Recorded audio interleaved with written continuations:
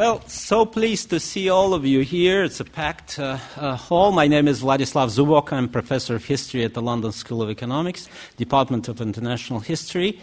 And also, I'm the head of Russia-EU group, Russia-Ukraine and EU group, part of the Dahrendorf project, funded by MacArthur Foundation and jointly with Hertie School of Governance in Berlin. So this is part of the Dahrendorf effort to disseminate knowledge about current affairs and in particular Russia-EU relationship. And I'm really, really happy to introduce to you Fyodor Lukyanov, who is one of, I think, eminent experts on international relations coming from Moscow. A few words about Fyodor. We met a while ago at one of summer schools for junior faculty members from Russia, Ukraine, and I think we had one Armenian at that time, so it was a happy crowd, international effort. But it was a while ago. The world has changed since then. Fyodor is, I just recently found out, graduated from Moscow University, which happens to be my alma mater as well. He majored in German and Scandinavian literature. And since then, he made a long way. Of course, now he wears many hats. He's the head of the Council for Foreign and Defense Policy. In Russian, it's called SWOP. Professor of the High School of Economics in Moscow. Editor-in-chief of the journal called Russia in Global Affairs. And also scientific director of the International Discussion Club, commonly called Valdai Forum or Valdai Club. And this is a forum where, as a rule, President Putin and President Medvedev, when he was president, made their appearances. So, not Medvedev. Not Medvedev, okay.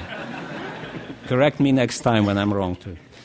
So today the topic is formulated as back to realism, and I leave it for Fyodor to explain to us what is realism and what does it mean in terms of Russia-EU relationship. And without further ado, the floor is yours. You can stand there if you like. You can sit here. And we have like 50 minutes of talk, and then we'll open the floor for a question and answer session. Okay, thank you very much, Professor Zubok. I'm really surprised to see so many people here, and I'm sure that it's not because of me, but because of real lack of realism and real need for realism, which all of us feel in today's international relations, and especially between Russia and the European Union, Russia and the West. So I'm extremely glad and honored to be here, and my deepest gratitude for this invitation to Dahrendorf Forum and the LSE IDEAS, personally to Professor Zubok, whom I met, as he mentioned, 5 years ago, and he did not mention that summer school was organized in Crimea. That was at that time still wrong state, which it belonged to. Now it's the right state, of course, as we know. Yeah. So, but that was very interesting school, and that was quite a significant year, 2011, and to a certain extent, that year marked a big change, not only partly in Russian development, because as some of you maybe remember, 2011 was a period, late 2011 was time for a couple of very important decisions in Russian domestic policy when President or Prime Minister Putin decided to be back to the position of president, and President Medvedev decided to become prime minister, and so on, and that created a lot of turbulence in Russian domestic development, wave of protests mostly in Moscow, a little bit in other big cities, which was portrayed as something like an uprising of the middle class. I think 5 years after we can discuss what it was in reality, but anyway, it was a point at which domestic dynamics changed because Mr. Putin was back to the position of president, and the conclusions he made from this development, which preceded his comeback, were quite important for the development of Russia. We can discuss it in Q&A if you're interested, but 2011 was important. 2011 was also important as a benchmark in the relationship between Russia and the West, because I think, at least looking from today, it's quite clear that that was the last year of, so to say, previous phase of development. At that time, we did not understand it yet, but now, looking in retrospective, we see that 2011, when last big treaty was adopted, ratified between Russia and the United States, this New START treaty, and when Russia and the European Union basically ceased to discuss more or less practical and substantial issue, and gradually turned into exchange of accusations, that was really a turning point, which became absolutely obvious 2014 when Ukrainian crisis erupted.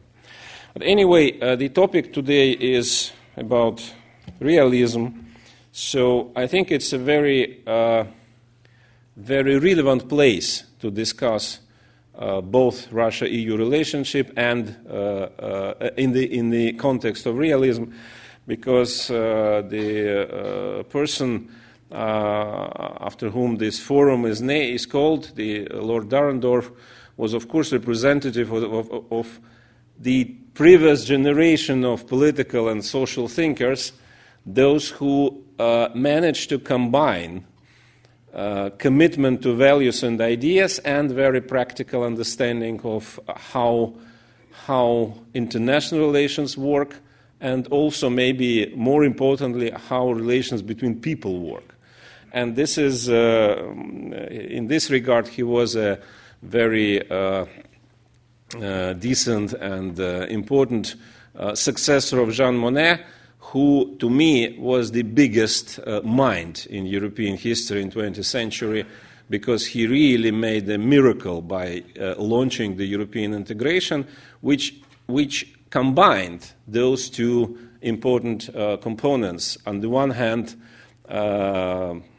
vision for the future, this idea to overcome hostility and to create long-standing and stable peace.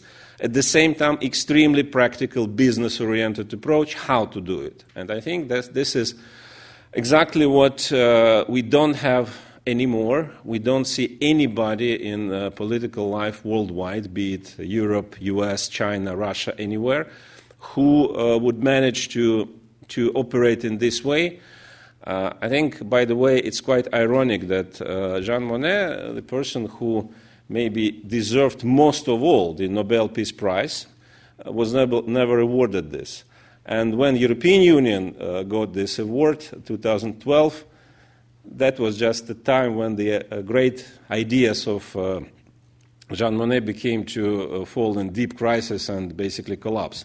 So such things happens in politics. And Ralph Dahrendorf was, as I said, in line of this tradition to me. A couple of years ago, I found, and now I come directly to the issue of Russia-EU, a quotation from Dahrendorf's book from 1990, Reflections on the Revolution in Europe, where he wrote the following: "If there is a common European house or home to aim for, it is not Gorbachev's, but one to the west of his and successors' crumbling empire. Europe ends at the Soviet border, wherever that might be."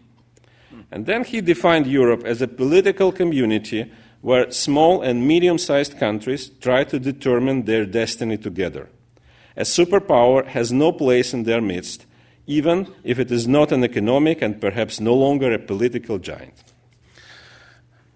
Reading now this quotation, I think we can on the one hand, many people would challenge that. On the other hand, other people like myself would say that Lord Dahrendorf was extremely insightful in understanding what the European integration was, what Russia was, or Soviet Union at that time.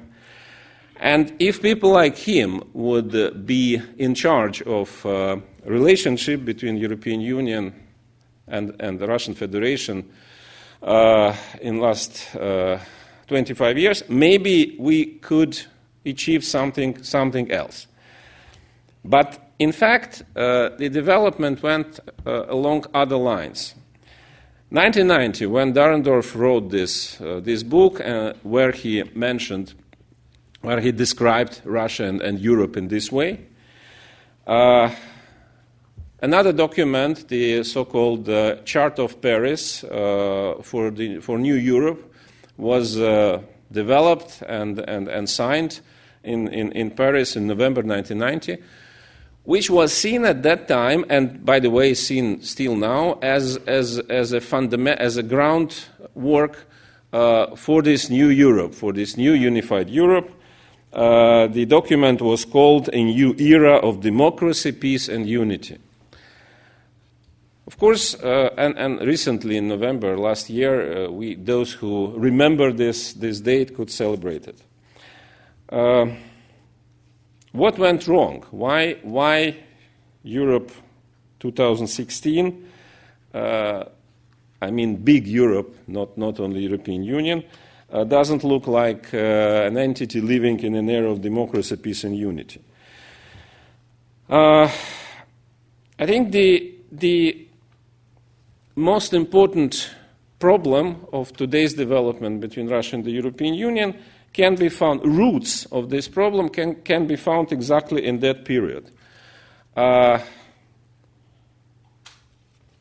debate how this new Europe, the Europe of democracy, peace and unity, should be organized was quite lively and intense late 80s, early 90s, and as long as the Soviet Union existed,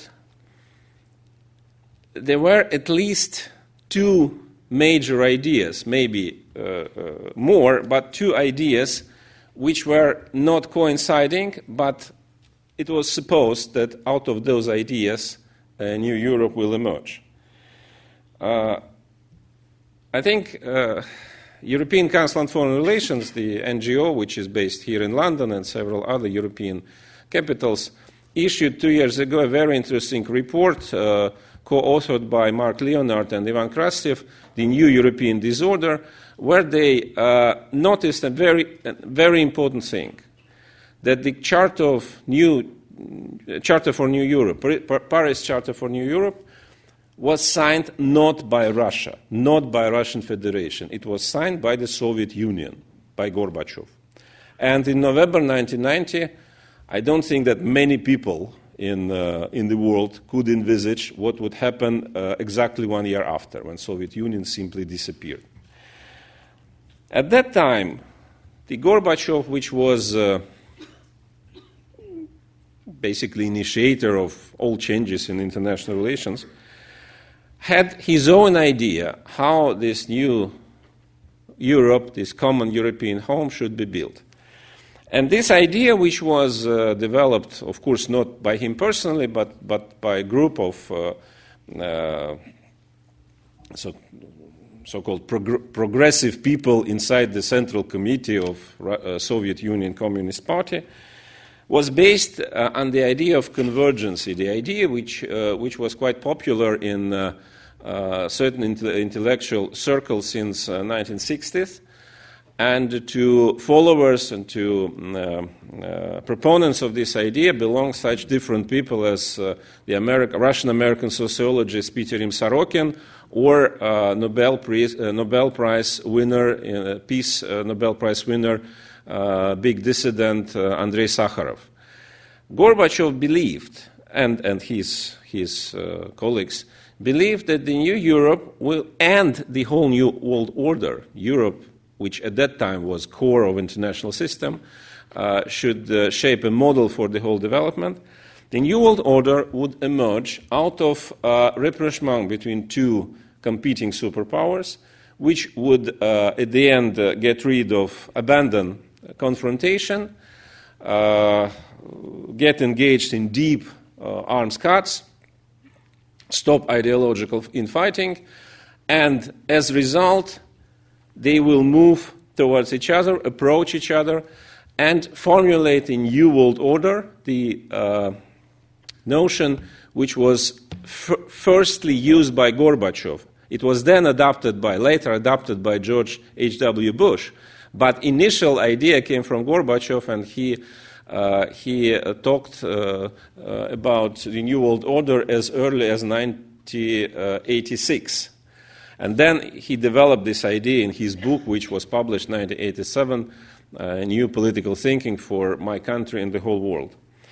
And this world order for him was something like a joint venture between two blocs, two superpowers. It didn't happen for obvious reasons, because Soviet Union suddenly disappeared. And after that, everything changed. Reality changed, but conceptual framework did not change. And that was the key reason for why so much went wrong afterwards. On the one hand, Russia, after collapse of the Soviet Union, was in a state of quite significant conceptual confusion. Russia perceived itself as successor state of the Soviet Union, and de jure, legally, it was.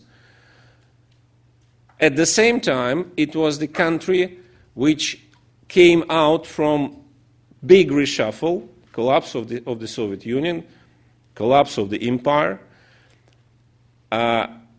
which in our case, in Russian case, had different mechanisms and roots than similar processes in Eastern Europe, but conceptually it was not discussed and formulated differently than there.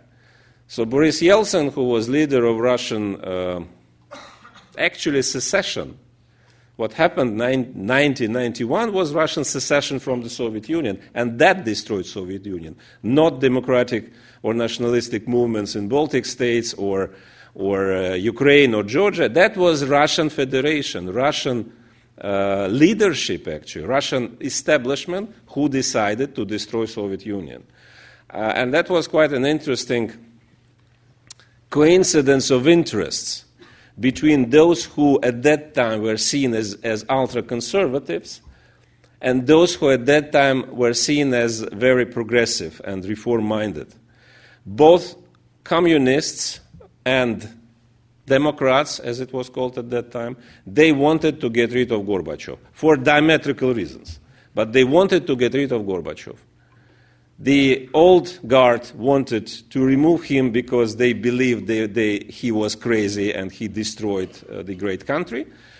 The new emerging nomenclatura, Russian nomenclatura, wanted, of course, to get power. And this de facto coalition destroyed the Soviet Union. The problem was that it wasn't the aim. They never wanted to do it, actually. But they wanted to get rid of Gorbachev, and by that time Gorbachev was embodiment of Soviet Union. That was embodiment of the so-called Union Center. And when they removed him, everything disappeared. And that was the reason why Russian consciousness, political consciousness, from the beginning was very much split. Successor of the Soviet Union, which means successor of the biggest, of a superpower, of the one of two superpowers on the one hand, and the country which adopted anti-communist, nationalistic, pro-Western narrative which was at the same time leading, driving force in Central and Eastern Europe and in some of Soviet republics. And that created a huge intellectual mess at that moment, and then it was not articulated, it was not understood at that time. We can see it now looking back. And now we have a lot of results of this. So Russia, after collapse of the Soviet Union, could not play a role which Gorbachev envisaged for the Soviet Union as one of pillars, one of sources for this new world order. Also because of domestic, internal, intellectual confusion. And even more, on the side of the West, Russia was not perceived as a country, post-Soviet Russia. Russia, which emerged after collapse of the Soviet Union, was of course not perceived as a country which had right to claim that it will play same role as Gorbachev's Soviet Union wanted to play when he signed Paris Charter for New Europe. The idea which prevailed in Europe, and that was the idea based on perception and assessment of Rolf Dahrendorf, which I quoted at the beginning, was that New Europe should be or will be something like an extended West. The greater Europe should be EU/NATO-centric. For reasons which at that time seemed to be absolutely obvious, because what else? What else could happen at that moment? When Soviet Union collapsed, Russia was in a terrible demise and terrible crisis, intellectually, economically, socially, politically, all possible kinds of crises. And Russia was actually about how to survive. It was both on the level of ordinary people and on the level of the statehood. Of course, who could envisage, maybe, if we would have people, minds like Jean Monnet, somebody would come with bright ideas how to integrate this Russia on different terms than it was presented. But anyway, at that moment, and it seemed to be more or less logical and only one way how to build this new greater Europe. It's a long and pretty fruitless discussion why this way of Europeanization of Russia failed. It was a long way of disappointments on all sides. I think it was not linear, so we said a lot of zigzags, and contrary to stereotypes which already emerged, it was not necessarily Putin who killed this idea about European Russia. If we remember President Putin during his first term, 2000 to 2004, he was maybe the most pro-European leader of Russia ever. He was ready to discuss almost any arrangements, including Russia being institutional part of different European structures. I never heard about the idea that Russia should become part of the European Union, but almost. And if you remember the well-known formula of former head of European Commission, Romano Prodi, everything but institutions, the formula which to me means you take all regulations but you have no right to influence them.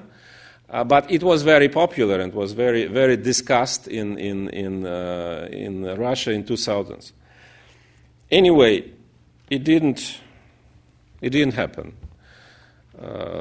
I think it could not happen at all because the idea, again based on Dahrendorf's formula, that Russia can become part of European community, European integration area, only if it will totally distance itself from the Soviet or imperial past. Maybe it would be great, but it was absolutely unrealistic to expect. And one of key misreadings in 1990s on all sides, I don't blame Europeans or Americans only, because Russian establishment, big part of Russian establishment at that time also shared this idea. The idea was that Russia can become something like a very big Poland, which can, with zigzags, with problems, with setbacks, but anyway followed the same way as countries which aspired membership in the European Union without real prospect of membership, but anyway, Russia will finally become a subordinated part of the big European sphere. It didn't happen for quite obvious reasons that Russia is not a big Poland. Russia is something else. The country with not only imperial tradition, but the superpower tradition cannot be expected to change that much in that short period. I would remind you, maybe it's not that clear and not that understood in the West. This moment, 91, when Soviet Union collapsed, in the West it was perceived by many people first as collapse of another empire, which was not unique. Russia was not, Soviet Union was not the first, maybe not the last empire to collapse. Okay. UK, France, Germany, Austria, so many, Turkey, countries went through that. So it happens. And secondly, it was perceived, as I mentioned, partly as in the same framework as Eastern and Central Europe, which meant that Russian people liberated itself from, or was liberated from communism. And again, this narrative was partly in use even inside the country. The problem is that on the one hand, Russian people, maybe I'm wrong because certainly it's subjective and some other speakers would say something else, but in general, I don't believe that Russian people in the 80s and early 90s perceived Soviet rule as a dictatorship imposed on Russia by somebody.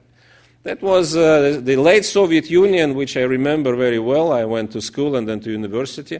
Was not the best place to live, but it was a more or less functioning society and prosperous as never before.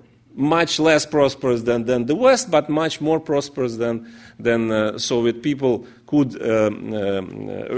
remember from previous eras. And so it was absolutely wrong to try to apply to Russia this framework of liberation from communism. It was not perceived in this way. And secondly, which I think is even more important, and again is not well understood here, the speed and the scale of collapse of status of the country was unprecedented. Empire collapsed before, but usually it took decades, sometimes centuries. Russia collapsed or Soviet Union, collapsed in actually 2 years. And this gap, still December 24th, despite the agony of Soviet regime, December 23rd, 1991, Russia was still a superpower, one of pillars of world order of the previous time.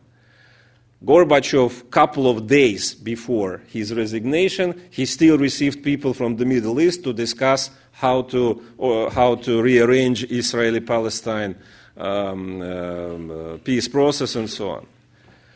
It was December 23rd. December 26th, Russia was a poor, absolutely dysfunctional country which begged for humanitarian assistance and asked for this assistance countries who couple of days ago were officially, so to say, their opponents, its opponents.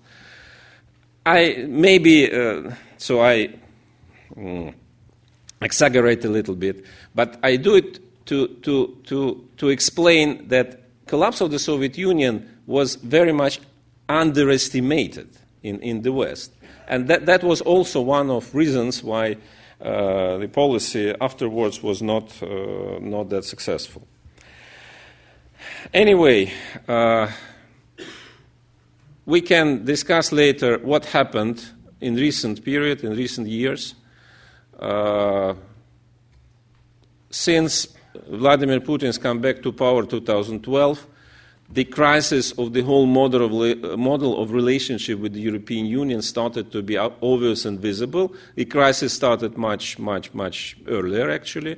I remember in mid-2000s when it looked very promising, and bureaucrats on both sides prepared and signed a lot of documents. I think Robert Cooper can remember this time as well as a participant on the European side. But even at that time, bureaucrats and diplomats started to claim that we had 2 summits each year, and what each summit should manifest the progress, but what to do, what kind of progress to create. Anyway. After 2012, Russia started to seriously look for something. Vladimir Putin came back with a very clear understanding, and he has a very good intuition about what happens in the society, how society thinks. And he felt that the model of 2000s, the consumption model based on not only on oil prices. I think it's a simplistic view that Putin's success in 2000 was only due to oil and gas conjuncture. It was more complicated. It was a recovery after collapse of 1990s, and some economic mechanisms worked independently from what the government did or did not. So anyway, this model was objectively exhausted. The intermezzo with Dmitry Medvedev, which was quite a interesting but strange period, a lot of talks about modernization and new model of economy without any moves. And when Putin came back, he felt very well that society wanted something else, not only economic development, which was also the question, how to develop after this in this new situation, but also something like an idea, something like a vision. And this vision was not there.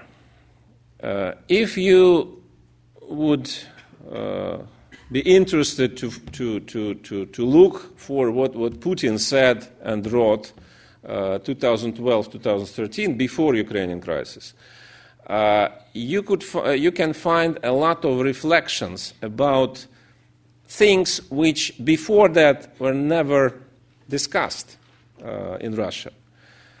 Values, identity, ideology. Not all of ideas which were discussed were very promising and encouraging, because this trend to find a conservative inspiration was quite strange to some people, but the very process of trying to put development into larger framework than just prosperity and consumption, that was, I think, very, very important step. More than that, I would say that the process which started by the end of Soviet Union was never ended. I mean, the process of intellectual reflection, because the most interesting time in terms of intellectual development in my country, to me, was just a period between 87 and 91, maybe 90, when glasnost, the Gorbachev's openness, paved way for discussion, and all intellectual energy which was suppressed during the Soviet time came out. And it was still not a limitation by market, by political parties, by spin doctors, and so on. And that was extremely interesting debate about what should happen, how Russia, how Soviet Union at that time still should develop, what should be economic, social, intellectual basics for the future. But this process was never completed because Soviet Union collapsed, and in the new Russia it wasn't about reflection. It was about survival, first of all, both individually and in terms of the country, but also the time came when, or people came who said, we know what to do, so we don't need to waste time on reflection anymore. And 1990s was a period of survival plus we know what to do. The result was not very fantastic. 2000 was time for recovery and rest, so to say. People started to get relaxed after this 1990s collapse, improved living standard, more of prosperity, and so on. So not good time for reflection either. And then, early 2010s, that time came back, and Putin felt it. And this discussion, which started 2012, 2013, to me was extremely important. Whatever I think about ideas which President, for example, presented, but it was extremely important thing to discuss. Unfortunately, everything was killed by Ukrainian crisis, because Ukrainian crisis removed this need for reflection.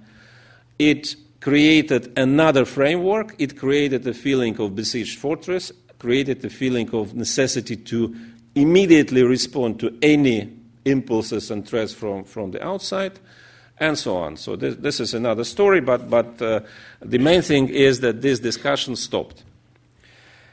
At the same time, development around Russia, and especially in the European Union, was also extremely dynamic. And this is another part of the whole story, that the European Union, to me, failed to build up that greater Europe, which was supposed late 80s, early 90s, because European project underestimated all challenges of multiplicity and multi-everything.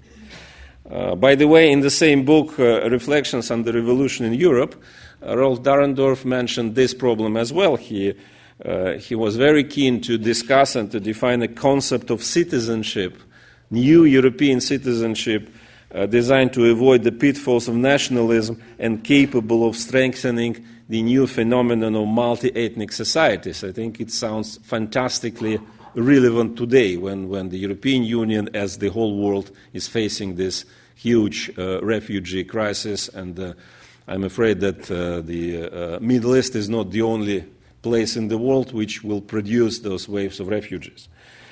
So, new Russian identity building, which was attempted when Putin come to power a couple of years ago, and which certainly will resume soon, because the current situation is not the final destination of Russian development. We watch a lot of signs of very profound crisis of the model.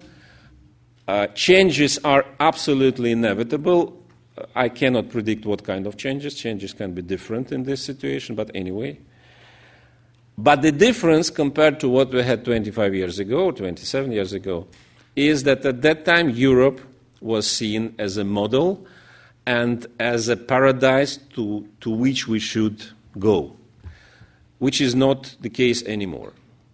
And this is, I think, extremely interesting change in Russian situation, because since maybe 18th century, when Russia started to get more and more European power, Russia got inspiration for transformation only from Europe, in different ways. In a way, Soviet Union was also designed and created in Europe, because Marxism, as we understand, was not a Russian findings and was not a Russian idea. Now, for the first time, we face a situation when Europe is not seen as possible source for ideas for change. And I think, I don't know what does it mean. Does it mean that Russia will be able to create its own framework? Maybe. Or Europe will be able to create something completely new in the process of total reshuffle of the current model? Maybe. Or in this new world which is emerging, which will be for sure much more fragmented than we thought 25 years ago, maybe any kind of universal and universalist models are not available and are not demanded anymore, and it will be much less, still interdependent, but much less normatively defined world. I think we have much more questions now than answers, and the whole world is in the process of profound transformation. We can, if you are interested, we can discuss some practical issues about a realistic approach between Russia and the European Union in years to come. There are things which I believe are important. For example, the very notion of European security, which was basics for relationship between Russia, or previously Soviet Union, and Europe since many, many years, many decades, now should be revisited and reformulated, because European security of the Cold War time is not relevant anymore. The European security is so much connected to both the Middle East, unfortunately, and the greater Eurasia processes, with China coming closer and closer to Europe as the new entity, as a new actor in this field. We can discuss some practical issues which still link us inseparably to each other, like energy. Whatever happens to oil prices and gas prices, for a couple of decades to come, Russia and the European Union are still very much dependent and need each other. This is quite interesting, by the way, how this new mega project discussed now between Europe and the United States, the Transatlantic Trade and Investment Partnership, what kind of new framework it will create. Because if Europe will become part of the US-led economic alliance, that means that all ideas about Greater Europe as it was seen late 80s, early 90s should be at least revisited.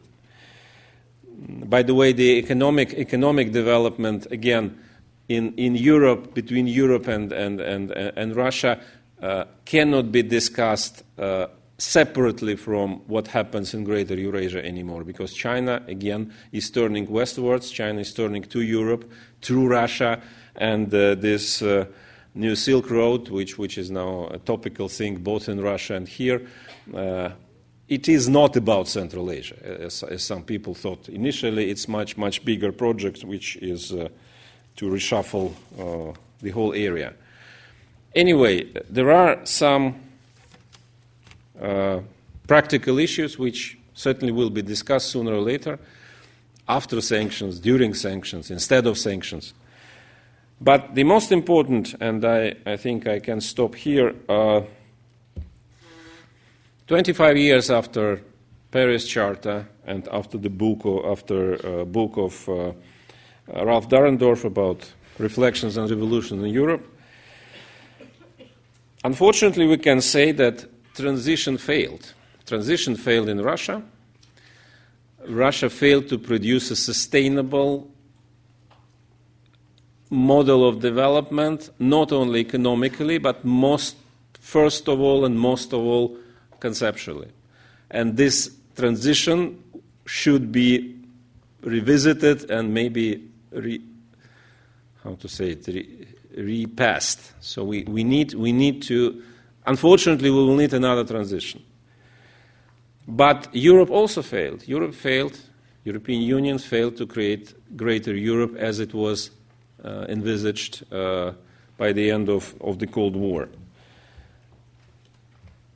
paradoxically, with all current controversies, when Russia is talking about its own values, about un-European nature of Russian civilization and so, when in Europe we can hear all possible accusations and blames on Russia, but despite all these unpleasant things, it's obvious more than ever nowadays that any greater Europe is impossible without Russia, without agreement, without harmony between Russia and the European Union, or whatever this entity here will be called in 10 years from now, 20 years from now, 50 years from now. It's impossible. Greater Europe will never happen without Russia, and Russia will never find stable way to development without settling the relationship with Europe. I think if Rolf Dahrendorf would be alive today, he would certainly find new concept how to do it in a very idealistic way, but based on feeling and sense of realism, which was so much important for people like him. Thank you very much.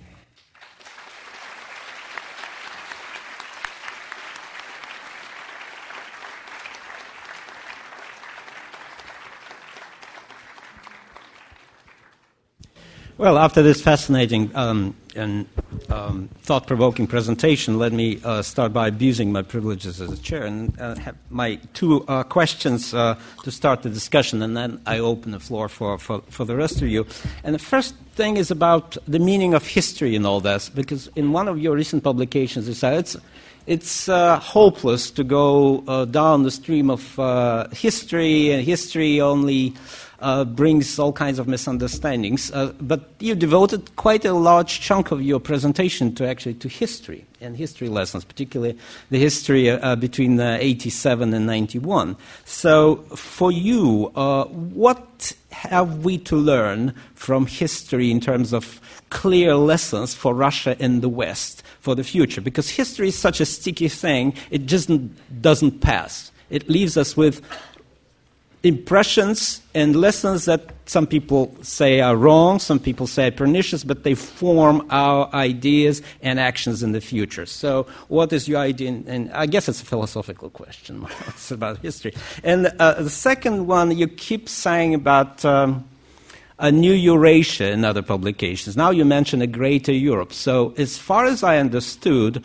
there's a problem of articulation both on the Western side of how the world order will look like. The old language has exhausted itself. Europe no longer supplies us even with conceptual frameworks, right? So, but Russia looks like a little bit mute and deaf as well to me. Doesn't provide any clear idea what does Russia want, actually. So Russia denies EU and the possibility of creating a greater Europe by turning to the East, and at the same time, Russia doesn't have a clear positive image of what the world order would look like. So can you speak a little bit more on this? About history, yes, it's very philosophical, so we can spend another 2 hours to discuss it. Briefly, certainly pragmatic people. In this room, a lot of people who have a lot of fresh ideas about. I think the biggest problem is it's not history. That's the problem. At least in our case, in Russian case, what happened late 80s, Perestroika, Gorbachev, Yeltsin, it's not history. It's today. And that's why same debate is being reproduced over and over again. Unfortunately, this debate do not produce any conclusions which would be useful for development. There are even ideas, I don't mean literally, but there is a spirit that to a certain extent we need to come back to the point of approximately 87 or when the whole opening up started, and then to try to start again, start anew. It's impossible, of course, but why not speculate about this? So I think the lesson of this period, especially the period of Gorbachev, is that unfortunately idealism per se is extremely dangerous and destructive. I think Gorbachev was, he's still alive, fortunately. He is a very decent and very good person who believed in some ideas, and he never understood what he did. It's not funny, I'm sorry. It's very tragic because that he believed he could guide development, but then he found that the development guided him. And at the end, great ideas, great idealistic visions have been totally discredited by result. Because now in today's Russia, today's Russia is to a certain extent opposite to perestroika. In the perestroika, all of us, or many of us, were euphorically idealistic. Now there's a gloomy cynicism which dominates, and unfortunately that's product of that period. Because at that time it was too bad calculation. And Gorbachev himself, I think, never realized that. He still now, when you speak to him, he used to blame everybody else. He used to blame Yeltsin. He used to blame. But this very notion of the problem, lack of realism, I think he never grasped.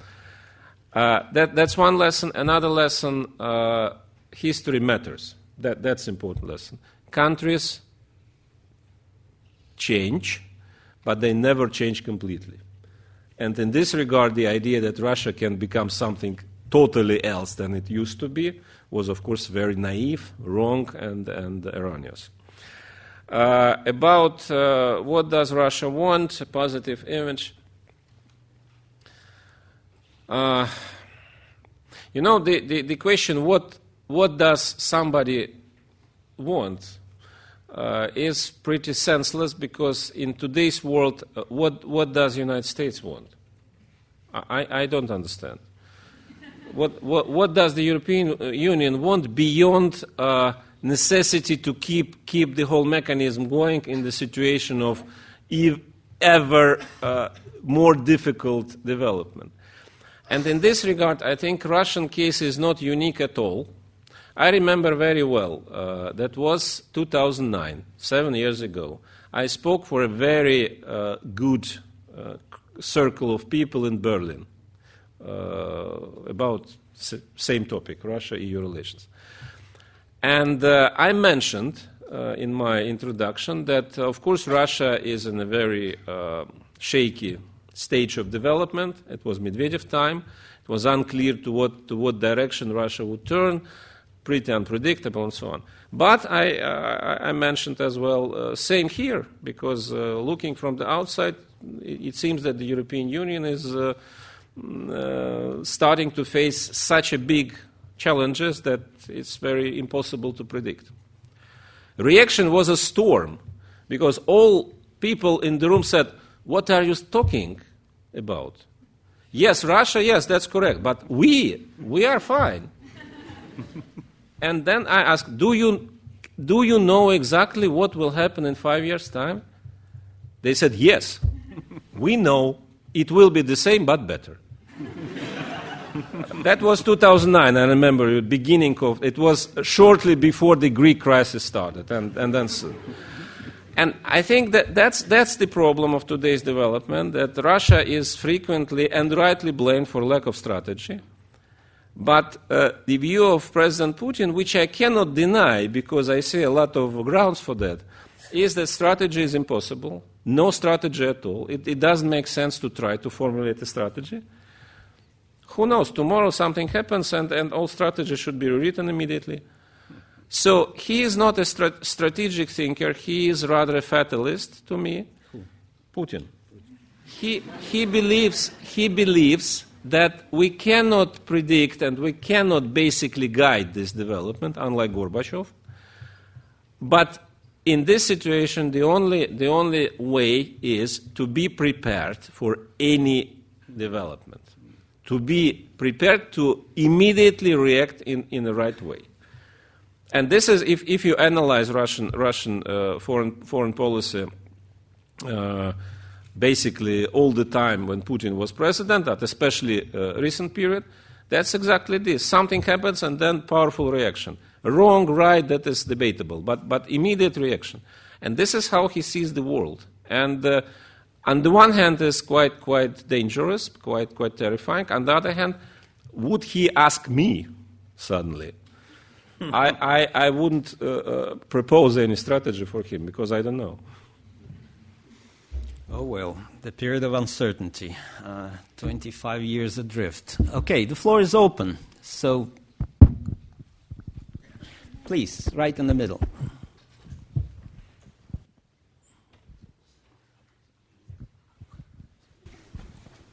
Hi there, I'm Maxwell, a Master's of International Relations student. I'd sort of want to hear your opinion on a sort of pragmatic interpretation of why the EU keeps Russia at arm's distance, and that's looking at sort of the series of sticky security situations Russia has been stuck and engaged in since the 1990s. I'm not talking about Russia being this big threat to the European Union. I'm talking about things like these external conflicts, Abkhazia, Transnistria, Russian support for Serbia, and then, in 2008, Georgian invasion, and then sort of the internal, the Chechnya 1 and 2, and then the insurgency afterwards. I'm sort of getting this feeling that oftentimes the European Union says, "Oh well, it's well and good. We'll do, we'll do economic engagement with you." But it's as soon as it gets political, where there's all these sort of spikes that that makes them sort of keep their distance. And so I want to hear your thoughts on that. Maybe we could. Well, we can collect a few questions if there are more. Next neighbor, young man next to. I'm looking up as well. Okay. Hey, you've argued about you said about the first and the second phase of development, so that the 2011 was the breakdown. Can you sort of expand on that? What do you think? Well, one more up there on the left side. Yeah. The European recession. How do you measure the impact on the integration from the European side? How do you measure the impact and the importance? The recession in Europe. Can you measure the impact on the relationships between Europe and Russia from the European side? Thank you.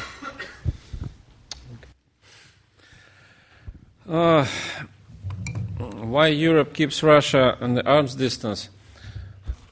It's another very long discussion, but to make it very primitive, I think primitive, just concise. Concise, okay, concise and primitive.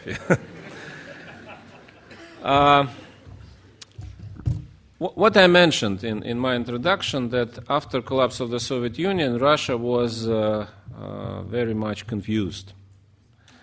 But this confusion, to me, was not the case vis-à-vis Russia, was not the case on the Western side, because Russia, rightly or wrongly, that's another discussion, was seen as a defeated country. It's a country which lost the Cold War, especially in the United States, of course, because they, as President Bush Sr. Officially proclaimed in his State of the Union speech last, which he delivered, 1992, with God's help, America won the Cold War, and then he emphasized it was not ended; it was won by us. And of course, in this framework, if Russia is seen as a defeated country, why should you be interested to seriously engage, or maybe engage, but not try to adopt political ideas or wishes of this defeated country? Because, sorry, you lost. Maybe I'm exaggerating, but the feeling is like this. So the euphoria on the side of the West about the victory in the Cold War was enormous. And this famous concept of end of history was a manifestation of that. So the Soviet Union disappeared so easily, so unexpectedly to everybody, that it created a feeling that was not only a victory because of military supremacy or economic problems of the Soviet model, but it was a victory because the West was right in general. And if the West was right, then of course it's not the good idea to listen to those who were wrong. And that's why, and that created a lot of. I don't think something else was possible. That's another thing, because we can, on the Russian side, we can be very sad about that no one listened to Russian claims about NATO enlargement and in 1990s. But to be objective, if one power collapses, some other power fills the vacuum. That always happens. I think the profound mistake was Ukraine, of course, because Ukraine was always misunderstood by the West. And I remember, again, a lot of discussions in 2000s with my especially American friends when I said that Ukraine, don't touch Ukraine, please, with NATO membership. And they told me, oh, come on. You said the same about Poland, you said the same about Lithuania, nothing happened. And when I tried to convince, it's different. It's not pro or contra, but it's different, it will be different. They say, oh, come on, it will be the same. We see the difference. But the NATO expansion was to me inevitable. The question that it could be done in a different way with bigger engagement from of Russia, maybe, but it's easy to be smart 20 years later. By the way, I don't see here even now ideas how it could be done otherwise, because maybe it was inevitable. As for development after 2011, I mentioned that after 2011 it was a short period of reflection and attempt to build up a new framework of Russian intellectual discourse based on conservative values, but still it was about values. I think important thing, it was about values for the first time after collapse of the Soviet Union, because Gorbachev tried to implement new idea about values. He tried to adopt this so-called universal, all human values, it was called in Russian Soviet discourse. Then, when capitalism and the new Russia came, it was not about values at all, very long time. Putin tried to re-implement value-based discussion, and then it was unfortunately cut by Ukrainian crisis. In general, after 2011, it was beginning of general understanding that the model needs to be reshuffled, needs to be renewed. In today's situation, when everything around Russia is more or less catastrophic, of course it's very difficult to expect any new reflection, and unfortunately that's very poor discussion actually, even here. When I read in the Financial Times that the only way for Russia to survive is to re-implement Kudrin and Gref in the government, that's strange, because what those guys who guided Russian economy 15 years ago or 20 years ago, what they can change. It's not about personalities, and more than that, I think that the model of that time has been discredited as well, not only Putin's recent model. So this is the problem, and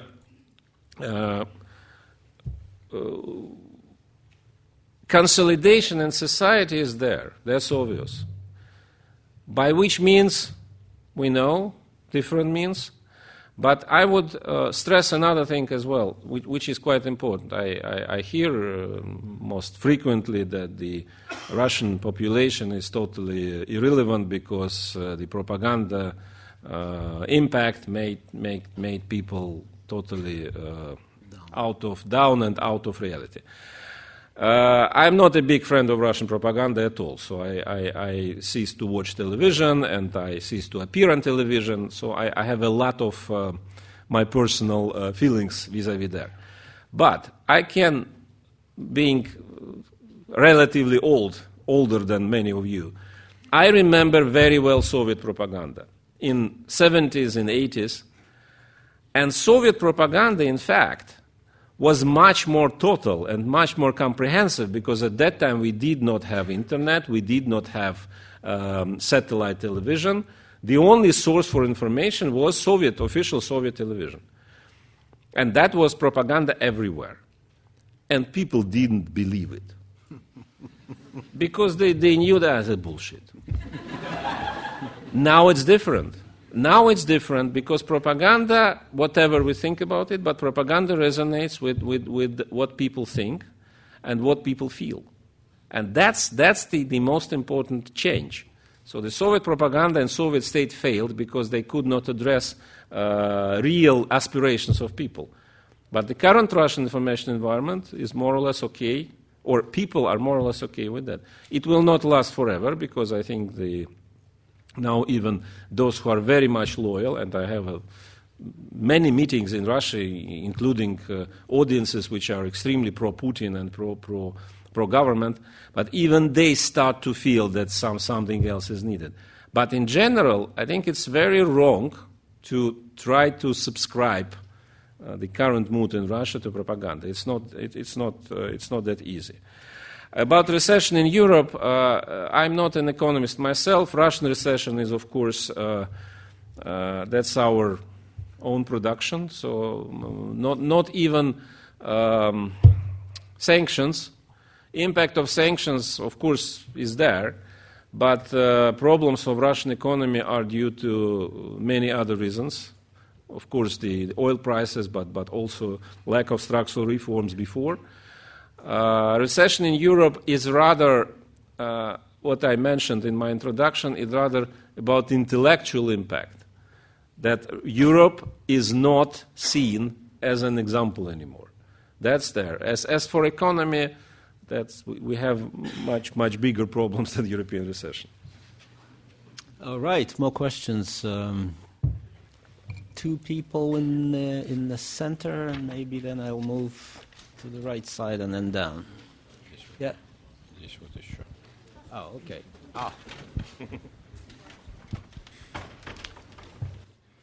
Thank you. Here. Well, I'm Antonio Figueroa. I'm a student of a master. Could you speak up a little bit? Okay, I'm a student of a master in theory and history of international relations. I wanted to ask Mr. Lukyanov about a concept coined by Mr. Putin a couple of years ago that became quite popular in the West, that is called the concept of Russia as the bear, as the big untamed power. That it's quite different than the concept of how Russia was seeing itself in the West, at least during the past decade. When and how do you think this concept was developed? In which moment do you think was this shift on the focus on how Russia should be presented themselves in the Western world? Okay, one more on this side, and then Margot Light. One person. Yeah, the first one. Thank you. Do you see in the near future, that security will become the primary driver of EU-Russian relations? And do you envisage a return to sort of Cold War-era bipolar division and polarization in Europe? Thanks. Here.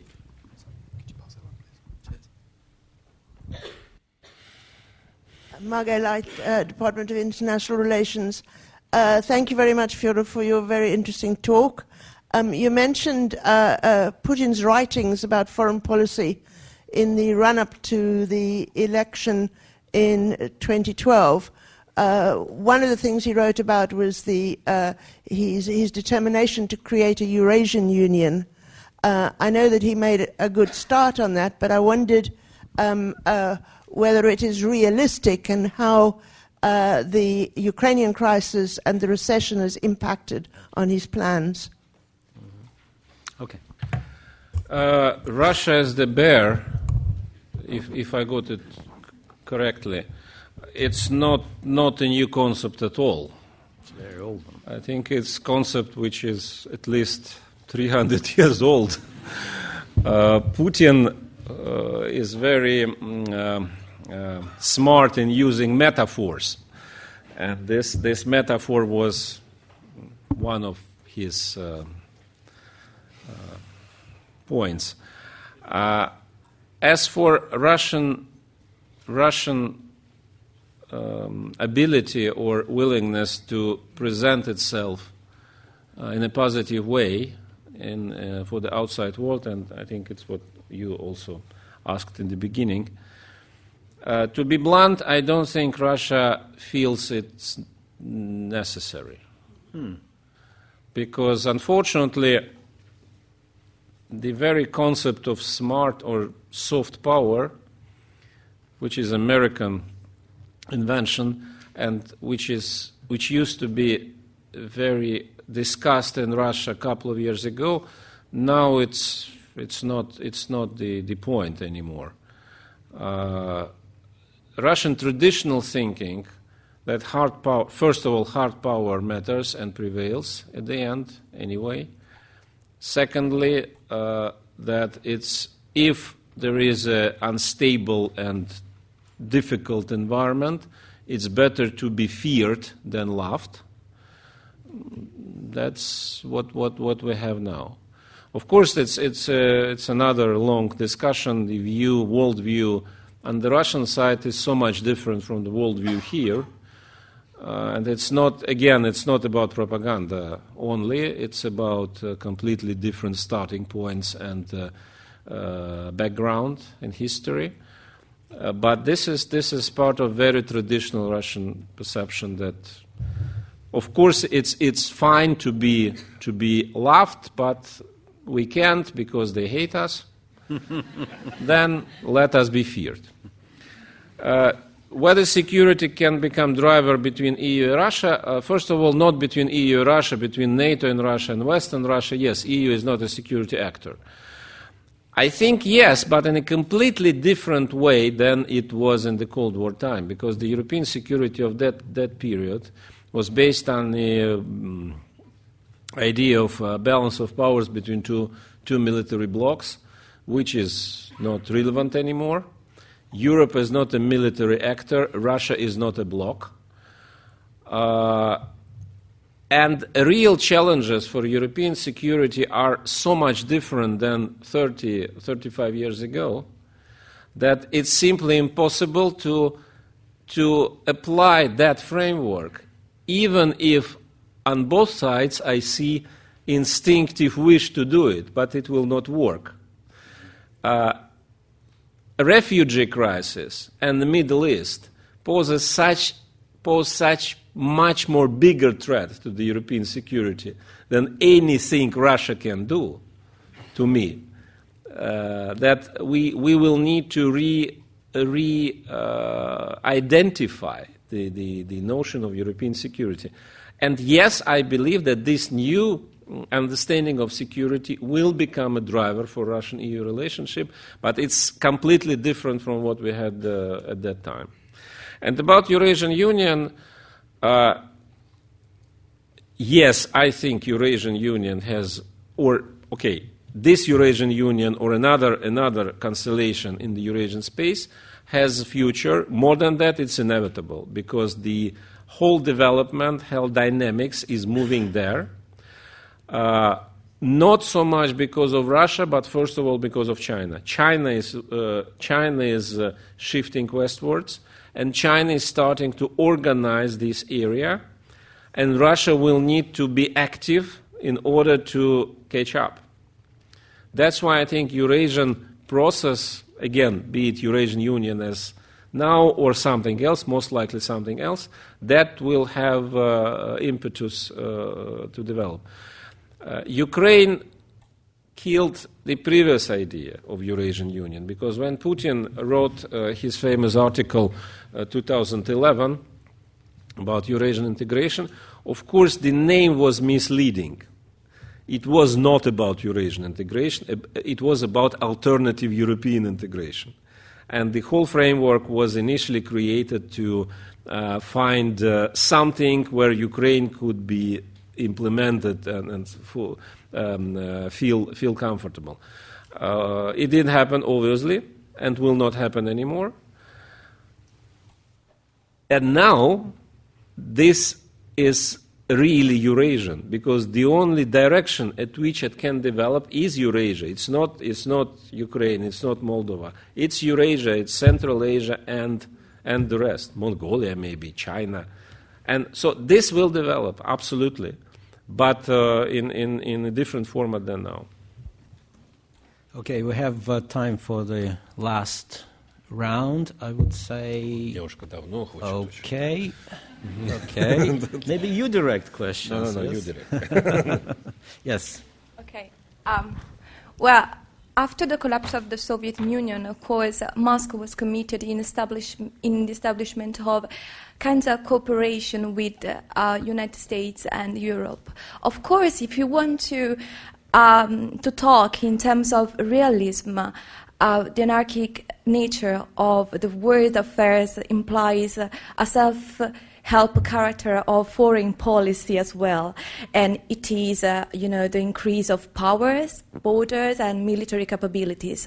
So my question is, to what extent do you think that defensive realism can be used to explain the case of Crimea?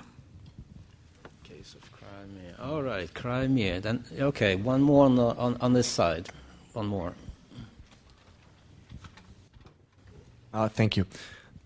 You mentioned in the beginning that Putin in his first term was very pro-Western, and now we are witnessing probably the lowest period in relations. So my question is, can this be blamed on the West, on the fact that NATO expanded, or is it something due to the Russian political elite that maybe influenced Putin in changing his mind, or it's something completely intrinsic to Putin himself that for some reason just changed his mind about relations with the rest of the world?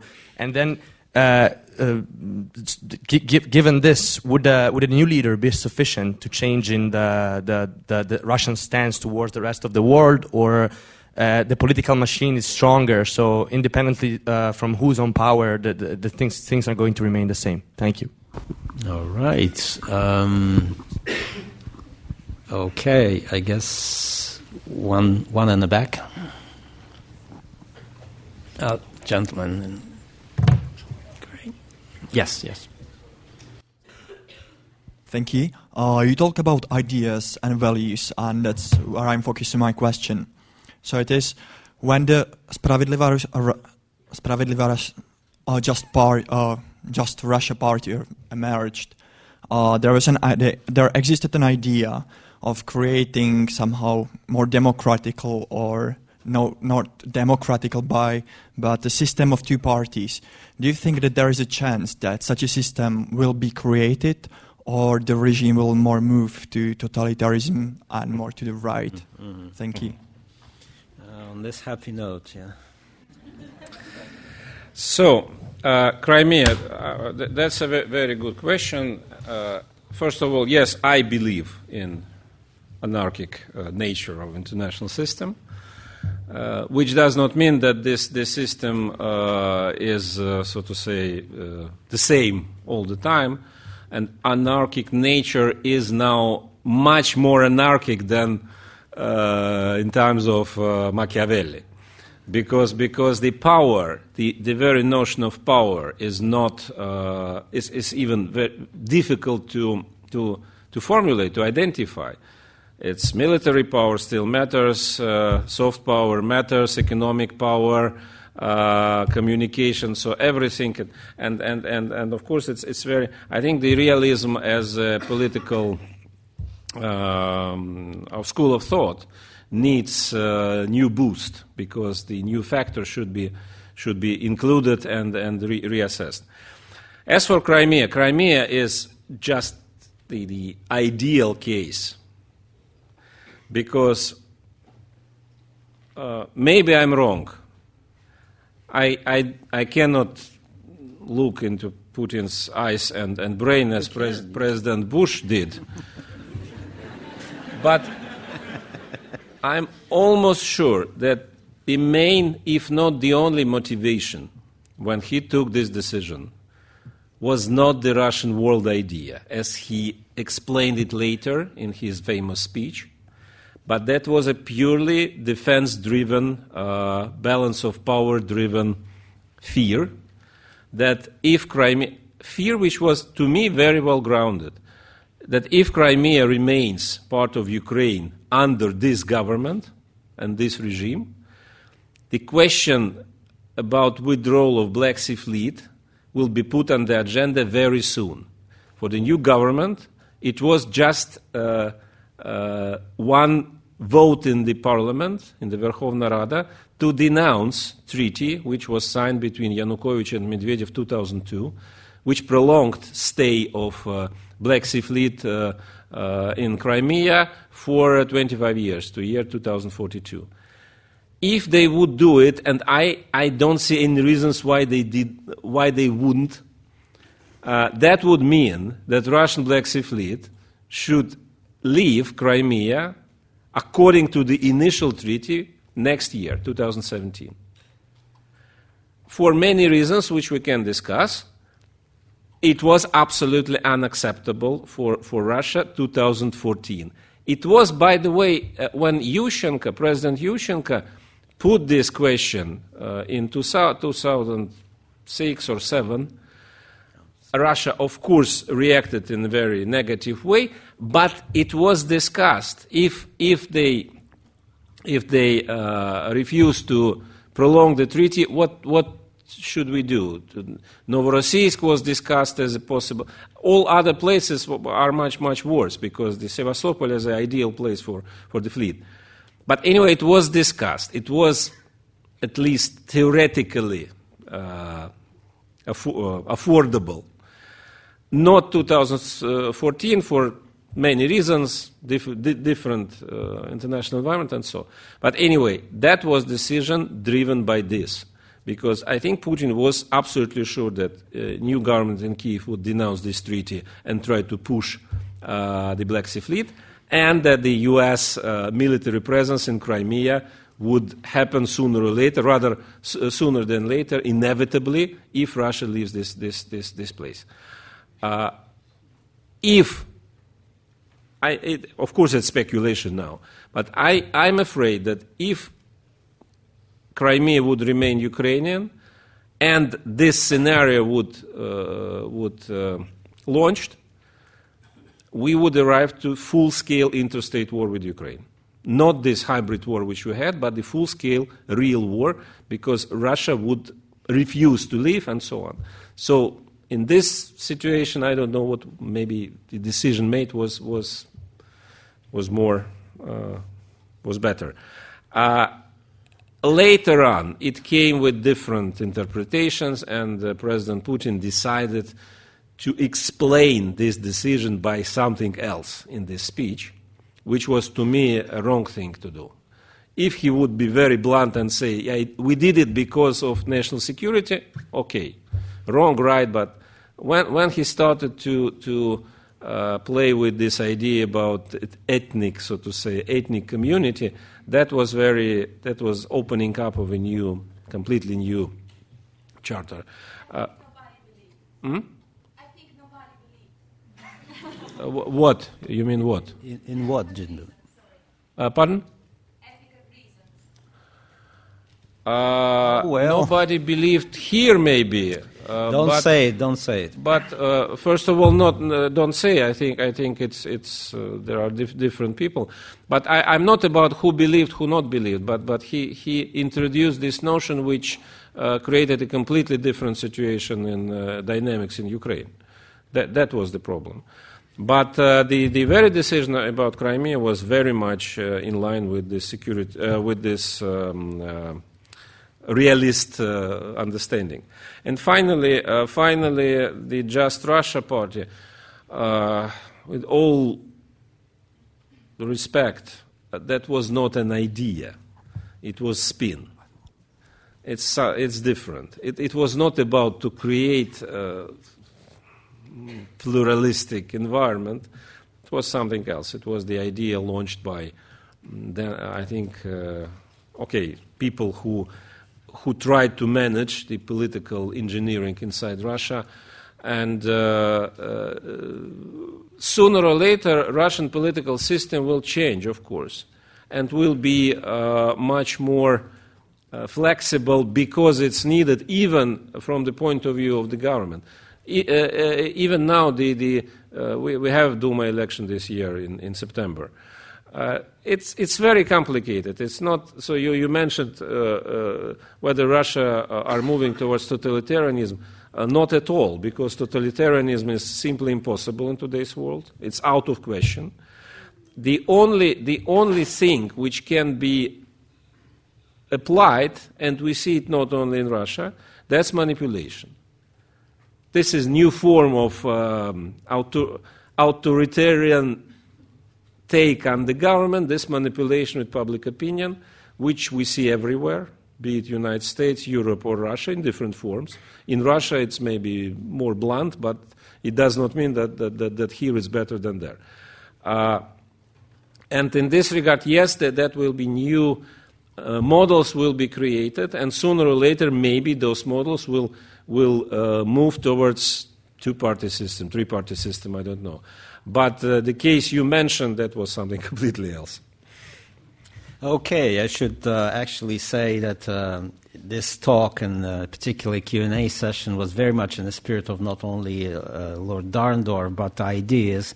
And you came to us with open mind and didn't hide anything. Oh, maybe you hid something, but, I did. He did. He's clever. Anyway, let us give a round of applause to our speaker today.